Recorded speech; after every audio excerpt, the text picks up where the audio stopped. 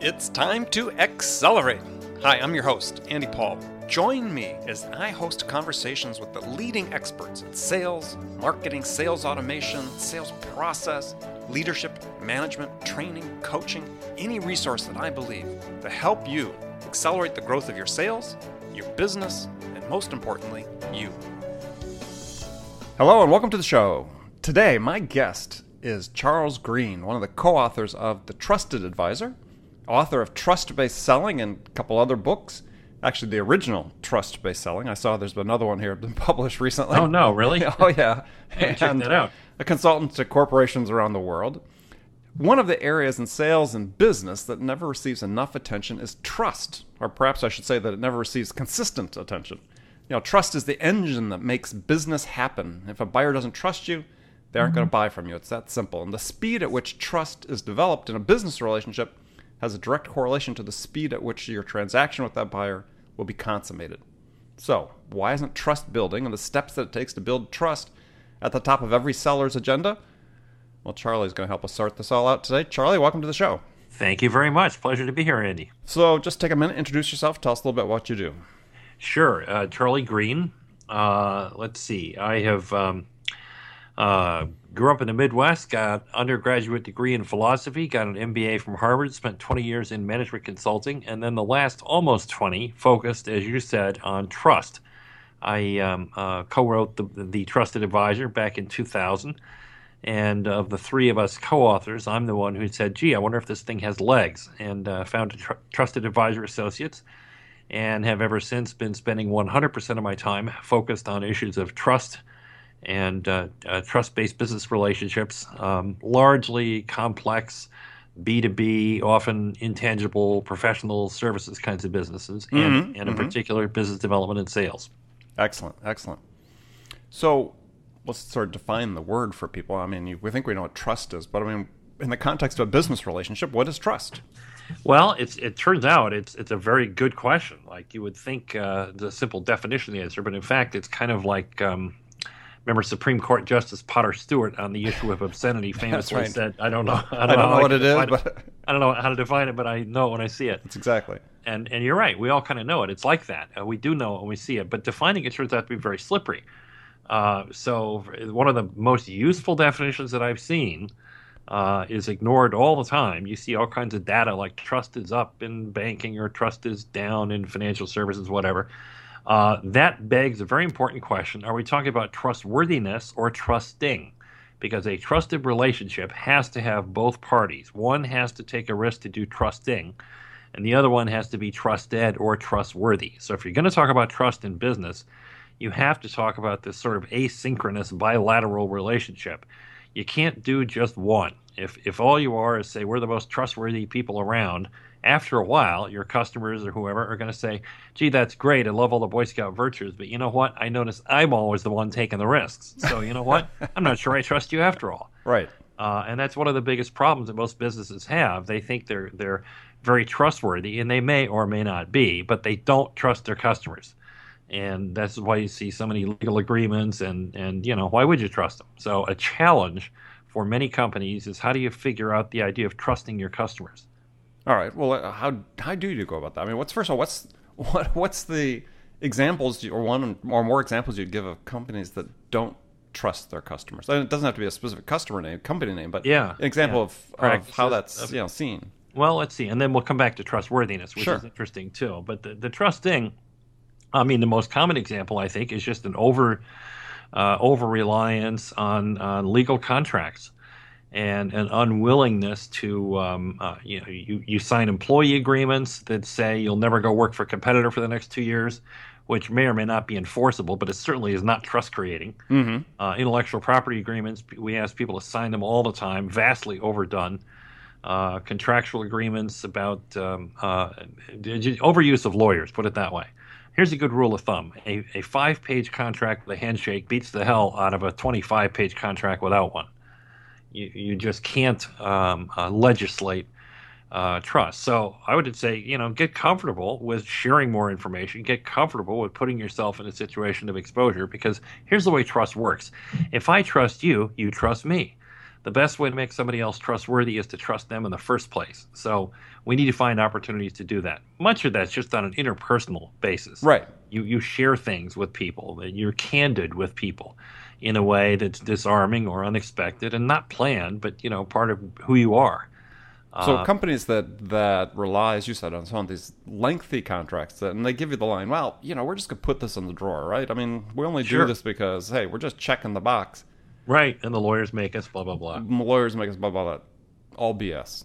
Right. Well, to a great extent, yes. It's a cop-out, put it that way. The truth is you can always make an exception. You can document the exception. And people hide behind this stuff quite a bit. That's on the legal process side. The truth is, most trust is personal. Like if I say I trust Andy Paul, that's a meaningful statement with loads of richness. If I say I trust Amazon, that doesn't really mean very much. Like if they mess up on 2 shipments, I don't trust Amazon anymore. What good was that? I certainly don't trust Amazon to babysit my granddaughter. So corporations... They can send the drone to do that. Yeah, they can send a drone, right? Exactly. So most trust is really personal. So the challenge of creating your customers ends up being properly much more about how do individual salespeople or business developers or customer relationship managers, how do they trust their individual customers? Mm-hmm. And that has a lot to do with interpersonal dynamics and emotional intelligence and things like that. Being willing to share your own vulnerability, being courageous enough to comment on their vulnerability, things like that. So why isn't this more front and center? I've done a scan of blogs, business blogs, over the last week, just in preparation for this talk. Oh, I'm flattered. Don't think I saw trust mentioned hardly at all.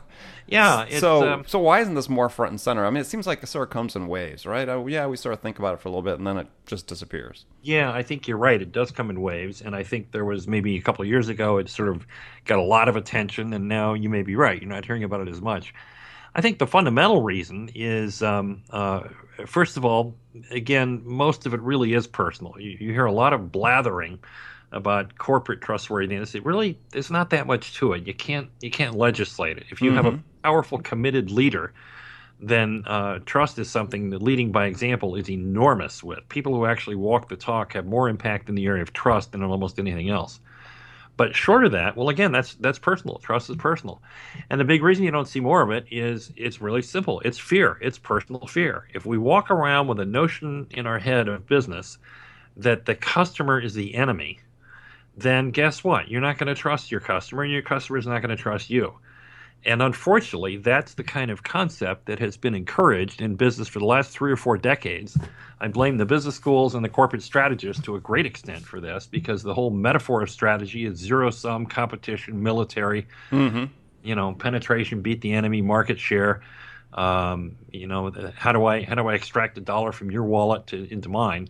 It's very anti-collaborative. It's a view of business as competition. And it's not exactly the mother's milk of great customer relationships. Yeah, I mean, you think about it. I mean, you hear this all the time. Is gosh, if we give the customer an inch, they're going to take a foot, right? Yeah, exactly. We just don't trust them. Yeah, exactly. And if that's your attitude, guess what? They're not going to trust you right back. And it just feeds on itself. No matter if you expect good or ill of somebody, you will not be disappointed. I love that. So, trust isn't really a soft concept. I mean, to me, it's very tangible, right? I mean, because it's at the heart of commerce. I mean, if the trust isn't there, things don't happen. Yeah, so that's not a trivial statement either. If you think about the best work that's been done on profitability, I think the work on customer retention and loyalty done by Harvard Business School and Bain and Fred Reichheld and all that stuff that ended up in the Net Promoter Score, that is more powerful than the reigning paradigm of market share, that he who is 1 or 2 in their market and low-cost producer drives. I think loyal customers have a larger economic impact even than being the low-cost producer. And there have been some studies to that effect, and yet it doesn't get nearly as much play. Yeah, well, you think about it. I mean, I think that number 1 or 2 in the market all came from GE and Jack Welch. I think a lot of it. And they got it in turn from BCG and Mike Porter. Right. So, if you're a leader in a mid-sized or small company, smaller enterprise, first of all, how do you recognize if you have a trust problem? Well, good question. I don't know there's any one this is an area where metrics are overrated too. I would say if you know it in your bones, and you know it, you have a trust problem. And if you think you don't have a trust problem, you watch out. Go ask somebody else. I think the people that don't have a trust problem are the ones who really have thought about it, are very open to it, and say, we really don't, because we recognize it all the time. We strive to get great at it. Everybody could get better on trust. This is not an ISO 9000 upper limit type thing. Mm-hmm. We can all get infinitely better at trusting relationships. So is the key then that companies should make sure that, regardless of their size, is that they should be doing regular customer surveys, at least annually, let's say, or looking at their retention and re-upping of customers in terms of how often customers are renewing their contracts or whatever. Yeah, these are just indicators, and the truth, if you have to look at a dashboard to figure this out, you're not looking in the right place. There's sort of 4 principles that I talk about at the corporate level, or corporate culture level, or leadership level. And if you're constantly thinking about them, you'll be noticing the signals. And very quickly, those are a default to transparency. In other words, you're willing to share everything all the time unless it's illegal or hurtful. A long-term perspective, meaning you're focusing on the relationship, not the transaction. Mm-hmm. And you're focusing on the medium to long term, not the short term. An instinct towards collaboration, meaning you're on the same side of the table as your customer. And a notion of client focus as being about the client and not about your bottom line. Those 4 attitudes and perspective you can find in any interaction. Am I behaving in a sharing way about information? Am I behaving like these guys are on my team? Am I behaving like this is not the only sale? This is just number 63 of 543 sales. And am I in it for their good? Mm-hmm. If you don't find those characteristics showing up in your interactions, then I guarantee you'll find it downstream in some other indicator like market share or repeat business and so forth. But those are lagging indicators, really. So what do you do about it? That's a great question. You can't make a greater trust-based culture through some of the traditional business ways. You can't incent people to be selfless, for example. It's an oxymoron, and so incentives and metrics are overrated. Those are great for doing other things. I think you really have to do 2 things to increase trust. One, you really have to get used to the idea of managing by principles and values, which is very scalable, by the way. The more complicated something is, the better it's managed by values and principles. Mm-hmm. And second of all, you have to be very conscious of leaders' behavior. There's some areas in business where if the leader doesn't walk the talk, it's not that big a deal, But if it's in this area, if somebody's saying you need to do this to be trusted and trustworthy, and they don't do it, that's a hypocrite right away. We just, completely discount them. So values and leaders walking the talk. Those are the 2 ways in which it really works. So when you're dealing with people that are business leaders, let's say an entrepreneur that could be young, but could also be somebody that's a little bit older, a little more established in life, they've got bad patterns of behavior that affect the trust that they create with their customers. Yeah. How do you counsel them to change? Well, I think most people are educable. It's funny. Just last night I was watching an episode of Undercover Boss, and they had a branding something from Boston Market, and she went in and doing the undercover thing, and there was some store employee who said, "I hate customers. They're the worst part of the day. I like the people here, but the customers make everything awful." And she agonized over what to do. And finally decided maybe they should fire the guy. I'm thinking, yeah, that'll do it. But most people are not that, wacko. They just haven't quite thought about. Again, it comes back to personal fear. We're all human beings. We all walk around, semi-fearful of everything around us. And we don't want to have our feelings hurt. We don't want to look stupid. We want to get out ahead, not behind. We want to be perceived well. We want to be liked. All those things. Mm-hmm. Well, trust requires risk-taking. And we're taught everywhere in business, risk is to be mitigated. The only good risk is a dead risk. Well, that's not true in trust. If you want to trust somebody, you need to take a risk. That's built into the definition. And so I think it's fearful. Give the customers information. Why would I do that? Not close the deal on the call. Why would I do that? Play for the long haul, not the short run. What if they take advantage of me? These are all reactions that are fear-based and short-term based. So I think we talk with people about those. Would you like to do more business with this person? Yeah. Well, maybe if you didn't stop pressing on the need to close this deal in the next week at this price, you might have a better relationship. Do you think? Well, but they still might take advantage of me. Well, you engage in that conversation and play it out with them. I think you talk about those 4 principles that I mentioned. Yeah, and I think for people to understand too is that's really almost, it's just the flip side of the coin of being trustworthy, as you talked about before. Yeah. So, if you can create trust, but you're also giving this image of yourself that you're not trustworthy when you engage in those behaviors. And even though you may think you are in That's your soul, right. and you perceive yourself to be, is the perception of you as by others is that you're not. That's exactly right. And you mentioned the trustworthy part of it there. If we could take a second on that, because that Sure. is half of it. It's actually easier to talk about trustworthiness than it is trusting. There's a thing that we developed in the book, The Trusted Advisor, called the trust equation, which is 4 factors that go into an equation that we call trustworthiness. And very simply, it's C plus R plus I over S, which stands for credibility plus reliability plus intimacy, all divided by self-orientation.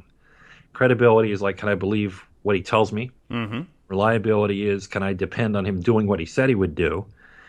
Intimacy is, do I feel okay sharing this information with them? Is it too risky? And in the denominator, self-orientation is, who's he focused on? Not only just who is he in it for, but who's he paying attention to? Who's he thinking about? Is he comfortable and secure enough to be focused on me and paying attention to me? Or is he neurotically, selfishly, self-obsessed to the point that everything is about him?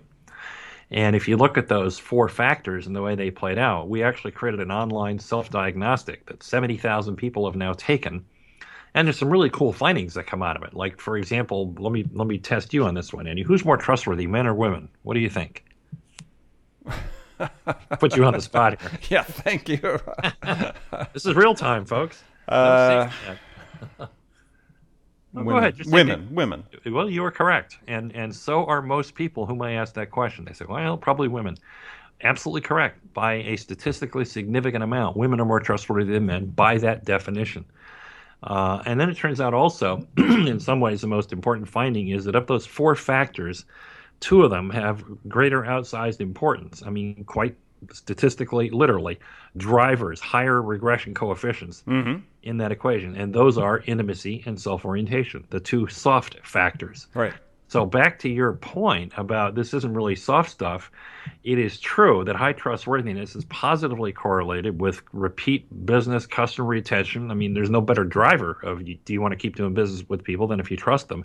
And that trustworthiness in turn is driven primarily by the so-called soft factors of intimacy and low self-orientation.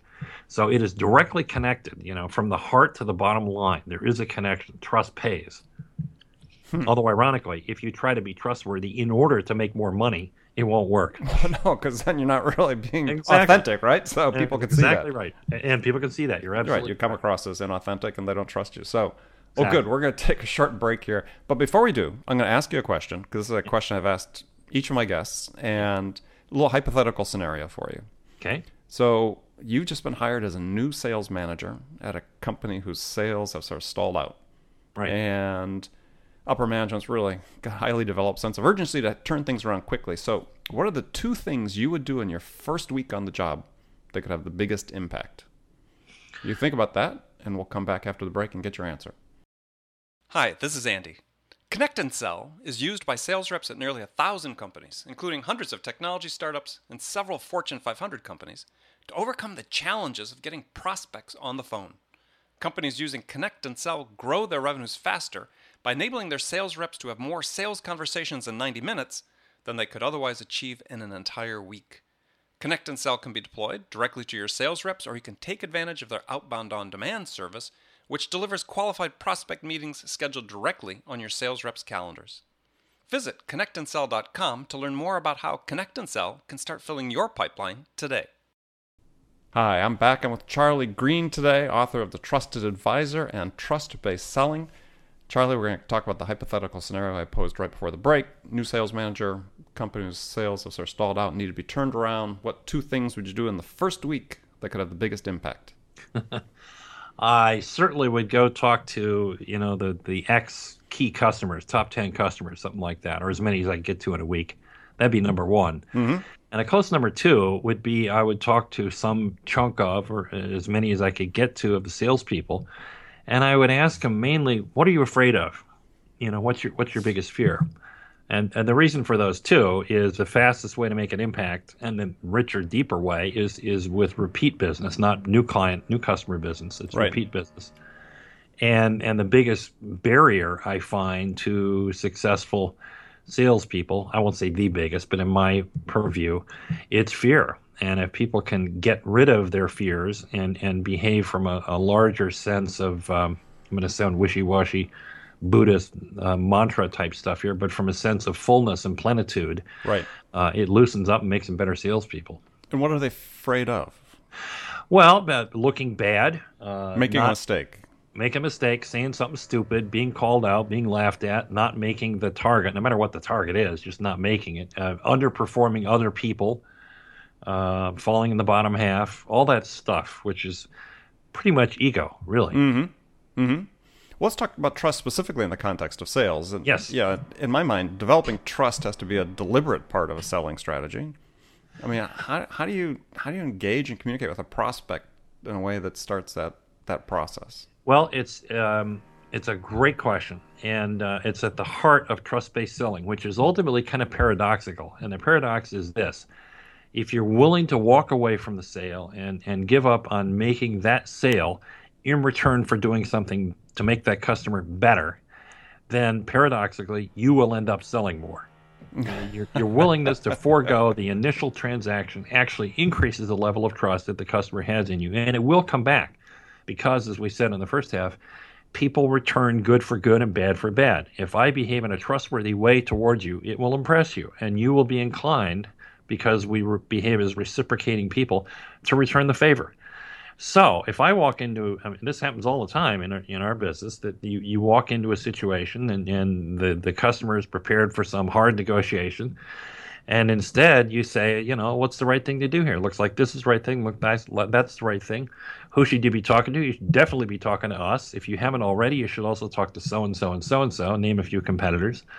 And if this is, ends up being the right solution, you should really buy from us. If this isn't the right solution, there may be a couple other people you want to look at heavily. Mm-hmm. In other words, you behave from the very beginning like your intent is to do the right thing for the customer, and don't fake it. If you're not the right thing for the customer, the sooner you say so, the more trust you create in that customer, and the better off you are the next time you deal with them, or the better off you are when they talk to other people. Exactly. So it isn't a set of behaviors, it's a belief system that manifests itself in certain behaviors that says, I am here as a salesperson to help improve the lives of my customers. And if I reliably do that, I'll get more than my share of the business. I'm here to provide a service. Yes. And in particular, not just click the door, the service is in, the service is out. It's I'm here to do the best job that I can of making that service optimal and value adding for you. Exactly. And as long as salespeople have that orientation that they are providing a service, and as you said, it's to make a decision to the customer, to help them gain the information they need to make the right decision for their business, Right. which may not be buying the product they're selling. Right. But that's okay. It is okay. My colleague David Maister on the Trusted Advisor had a great old saying. He said, the problem is never what the client said it was in the first meeting. And I think he's more right than wrong, that if they could spec something, I mean, this is not true in the area of pure product sales, but anything with a service attached to it, which is pretty much everything these days, they don't know exactly. The real value that you provide, certainly in B2B sales, is narrowing in and nailing down the problem that is to be solved. What exactly is the issue that needs to be fixed here? And once you get that, then the value that you're providing becomes very evident. And here's where reciprocity comes back. Why would you give the job to anybody other than the one that helped you refine the problem? It's natural. Wow, thanks. That's exactly what we need. Do you do that? Yeah, we do that. Good. You got the deal. That's how it works. Right. And this is where the intimacy comes in, because Yes, exactly. what happens is that, as you said, you never get the real objective or the real problem that they're trying to achieve, or the problem they're trying to solve on the first call. It's partly because they don't know it. That's Because why they're talking to A, you. they don't know it. B, maybe they don't trust you enough to really tell you exactly what it is. Right. That's true, too. And so, that intimacy really comes to bear. I mean, I remember a deal I was working on years and years ago that was quite a large deal. And remember, we had to submit a proposal and had like a 200 line item compliance matrix that we had to fill out. And I'm sitting there going, well, all of these aren't equally important, right? I mean, why are we going through this exercise? We just spent 4 months with this prospect. And it's clear that we hadn't really uncovered that one thing, right? Yep. But we had the relationship where, I could call the CEO of the company and Right. find out that throughout those 200 line items, there was one thing that if you did really well, that was going to That was the justify the one. entire expense and the entire investment they were going to make. And it was Exactly. millions of dollars. Yeah. And so, having found that out, we reoriented our proposal all around that one thing, Exactly. and we won. Now, anybody listening to this would say, well, Andy, that was lucky because you had a relationship going in, and therefore you could go around the RFP process. What if you don't? Well, let me answer that one. Well, no, we started cold just like everybody else in the deal. We just good. happened to develop the relationship. Perfect. Then that's great. I completely concur with that. It reminds me something that we recently did. Our biggest sale recently, we were up against two much bigger, better-known companies. It was a two-step process, a long RFP followed by a half-hour Skype call. And we were in second place after the RFP, we found out later. We won on the Skype call because both the other companies chose to spend their first 10 minutes out of 30 rehashing their qualifications. And as the client said later, that's what got you into the 30 minutes. We already knew that, right? Why are you wasting 1/3 of your time? And we, of course, did not do that. We had a hyperlinked first page on the PowerPoint that said, we think there are 5 key things. We only have 29 minutes with you now. Which one do you want to focus on? And they said 4. Click on number 4. We had a great discussion. And halfway through the discussion, as it turns out, they made up their mind. These are the kind of people we want to work with because they're focused on us, not on themselves. Exactly. Let's jump into another little bit area here that you and I have talked about before, which is how trust accelerates the pace of business. Oh, yes. Love it. Okay, so there's a great book that's been written called The Speed of Trust by Stephen there is. Covey Jr. That's right. But as you and I had sort of looked at some of this in the past, we thought, well, his premise is that trust facilitates speed in business. But we've actually thought, well, geez, based on what we've seen, that maybe actually speed facilitates trust. Absolutely. And you in some ways have delved more deeply into this, but I also have noticed that the faster you return a call or an email or something, the greater the delight factor or the surprise factor or the wow factor. When you're successful in returning a call within, say, 60 seconds, you catch people still in the thought of whatever they were when they had the phone, when they hung up the phone on the voicemail, or when they had just typed on the keyboard. They haven't gone off to think about something else. They haven't even considered another vendor.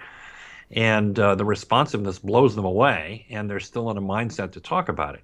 So I get maybe one of those every other week or so because I try and engineer a lot of my availability. I have to go to meetings, I have to give presentations, but when I'm around, I am not one of these people that says, "Oh, save your email up until 8 p.m." Right. I actually believe in hitting it right away. I watch when things come in, and occasionally that stuff happens, and it's delightful for people.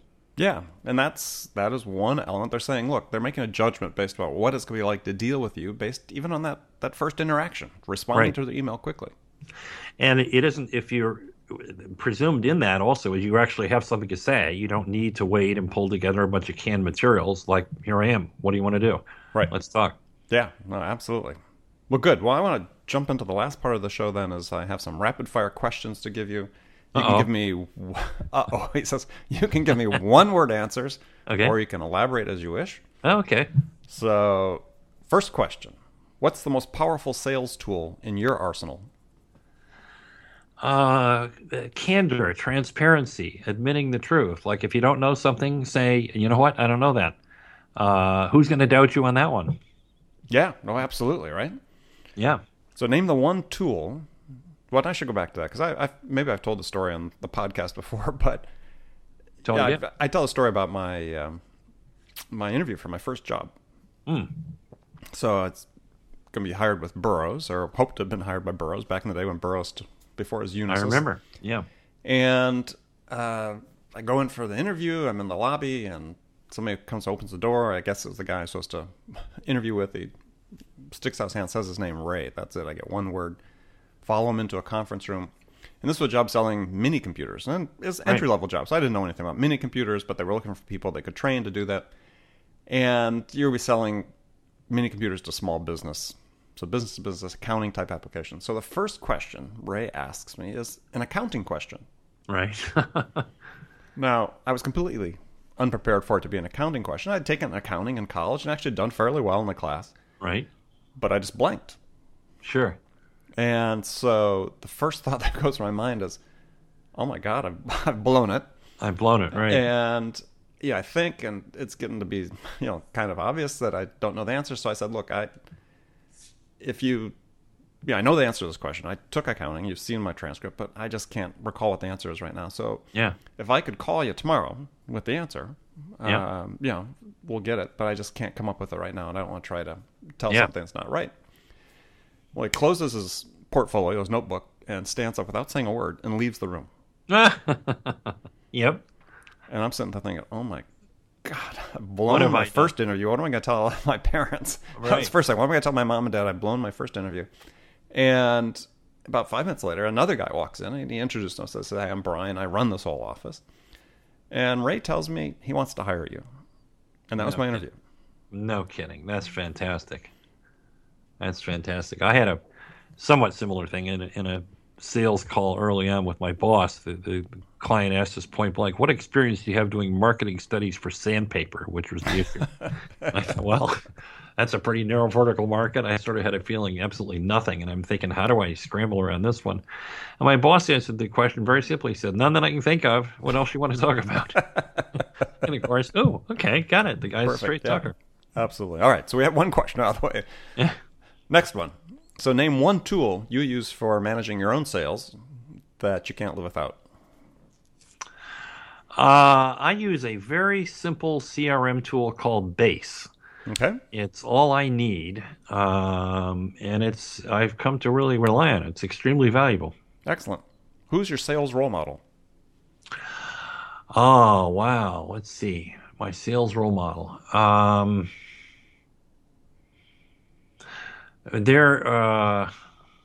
Well, I can't point to one. Part Neil Rackham, part Zig Ziglar, going way back, and part talk about blanking on names. The original Dale Carnegie. Dale Carnegie, right? Okay. Yeah, and just very simply because both of those two are about the customer, and they both believe that if you do right by your customer will do right by you, which I have found to be profoundly true. What's the one book that every salesperson should read? Well, that's interesting. Modesty forbids me from recommending my own, but it's really a pretty good book. I'll let you say that. It is a good book. There's one that's out of print that's worth looking for called You're Working Too Hard to Make the Sale by Bill Brooks and Tom Travisano. They've looked at 4,000 different sales transactions of medium complexity and distilled it down to several findings, one of which is the best sales aphorism I've ever seen, which is that people buy what they need from people who understand what they want. In other words, the connection is made on a deep emotional basis, and that drives the decision to do the mundane transactional purchasing. And there's a lot packed into that. That's a great book. Spin Selling is a classic, much more available one. I think that's required reading too. Oh, I love that. They buy what they need from people who know what they want. I mean, that's Yeah. That's funny. I have an expression very similar to that that I use that reflects that same thing. Which is? Well, it's very similar. Yeah, people buy what they need, but I forget. I wrote it down somewhere. I was going to use it for a blog post. But basically, they tell you what they want, right? But at the end of it, and it's sort of that story I told before about finding that one line item in the 200 line item thing. They're going to buy what they need ultimately, but they're going to tell you what they want. Yeah, up front. But the thing is, people sort of always will focus on selling exactly what the customer tells them they want. Yes, exactly. As opposed to what they really need. Well, notice in that dialogue, anybody who's listening, the definitions of needs and wants can be used in different ways. You and I just use them slightly differently, although ultimately I think with the same meaning. But it's worth looking into it and pondering it. Yeah, absolutely. So what's the first sales activity you do every day? Oh, honestly, check my email. Okay. What's the favorite music you have to listen to sort of prep yourself or psych yourself up for a big meeting or sales call? Well, it's not, Chariots of Fire or Rocky or anything like that. I actually, to get myself prepped, I listen to new agey, indeterminate, spaced out background music to get myself egoless and mellow and Centered and present. And the mantra is my job here is not to sell them something. My job is to improve the relationship and the business situation of this client. And that's what I say to myself, literally, before I have a sales call. I'm not here to sell. I'm here to help somebody. I love it. A great lesson for people that are listening. Great lesson. Yeah. Say it again. Before any sales call, close your eyes, call it a mantra, call it a prayer, call it whatever you want, call it a pre-flight checklist, and say to yourself, my job here is not to make a sale, because that's all about me. My job here is to help a client or a customer improve their business, thereby improving our relationship. And if I do that consistently over time, the sales will roll in, which they will. Yeah, in my latest book, Amp Up Your Sales, I have a quote from an interview with Jeff Bezos that he gave to the Harvard Business Review. And he said, we don't make money when we sell things. We make money when we help customers make purchase decisions.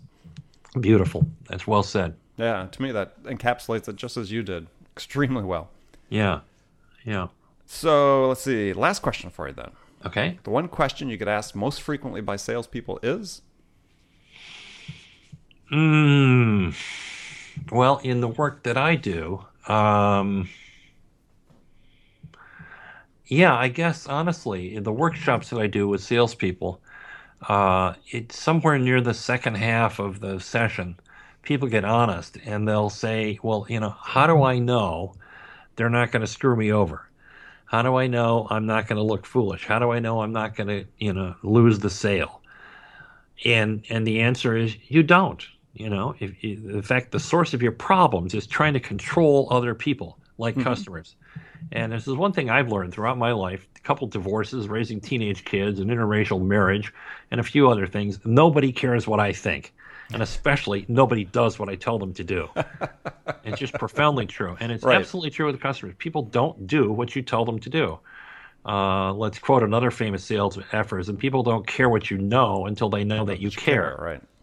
And detachment from the outcome, sounds very Buddhist, but it's very true, is a powerful thing. If they recognize, I'm not here to make the sale, I'm here to help them, guess what? The defenses go down, people relax, they listen to your advice because they know you're not trying to con them into something. And so the ultimate paradox comes back. If you're willing to help people, they become more willing to buy from you. It's when we subscribe to books and blogs and tips and tricks about how do I get them to close the sale and do this, that, and the other, that the customers back off. One of the fascinating pieces of research in Neil Rackham's Spin Selling is there's a little piece in there where he talks about training some people in closing techniques. And the more they trained them, the worse they got. Yep. And that's because, if you try and get too tight about the mechanisms and processes for closing people, it's just controlling them. And also if you get yourself in a business-to-business sales and you're outside of selling cars or insurance, right, is people don't make their decisions in front of you. Well, they're not about to tell you that and they so do. That they do, right? And That's especially right. now when you're talking about so much of what the press talks about the press, but in the sales world, people talk about, hey, there's now 5 buyers or 5 influencers on general in every decision and so on. Right. Well, they're not going to make that decision in front of you. Well, I think actually they do, but they're not going to show it. Well, that's what I'm saying. They're not going to show it. They're making the decision, right? Exactly. That's right. But they're not going to sit there and 5 people and say, okay, which one of these people do we want? Do we want to buy from this guy? That's in right. front of you. They're not saying that. Why would you put them on a spot then and force them to articulate something that they want to be private about? You're absolutely right. Well, and then if you do, they're more likely to tell you, we're just not ready to make that decision. Yes, I need to go think about it. Right. Blah blah blah. And then it goes worse because, like in the car business, they say, well, there's no such thing as a be back. If they walk out the door saying we'll be back, they won't be. So let's go get the manager. Yeah, and I'm convinced, honestly. I think that the insurance people and the used car people bring it on themselves. I do not think that those are businesses that couldn't be vastly improved by greater trust. I think they bring the consequences on themselves. Oh, absolutely. We all do, right? We all do. Yeah. Any sort of behavior. We've met the enemy, and it is us. Right. We've seen the enemy is us. I use that in presentations from Pogo. Yes. Well, and I think the key thing is that for salespeople and business owners and so on is that, yeah, you can't control the outcomes. Right. So stop trying. All you can do is control what you do. That's exactly right. And if you are generous and offering constantly to help, that melts people. They say, wow, this guy is not in it to get it. He's not in it to get me. He's not in it for my wallet. He actually seems to be kind of in it for me. Wow, I like dealing with somebody like that. I think I'll buy from that person. Yeah. Well, that's certainly evident in your book, Trust-Based Selling. People read my books, same thing, Zero Time Yes, Selling, Amp Up Your very Sales. much. It's all about the customer. You're providing a service. You can control what you do. Everything else is going to be in their hands. So, That's right. well, I want to thank you for joining me today, Charlie. It's been great. Oh, my pleasure, Andy, as always. How can people learn more about you? Trustedadvisor.com. One word, TRUSTEDADVISOR.com. Excellent. All right. So remember, friends, make it a part of your day every day to deliberately learn something new to help you accelerate your business. And subscribing to this podcast on iTunes is an excellent way to do that, because you'll make sure that you don't miss any of our conversations with top business experts like our guest today, Charles Green, who share their experience and wisdom about how to accelerate the growth of your business. So thanks for joining us, and until next time, this is Andy Paul. Good selling, everyone. Thanks for listening to the show. If you like what you heard and want to make sure you don't miss any upcoming episodes, please subscribe to this podcast on iTunes or Stitcher.com. For more information about today's guest, visit my website at andypaul.com.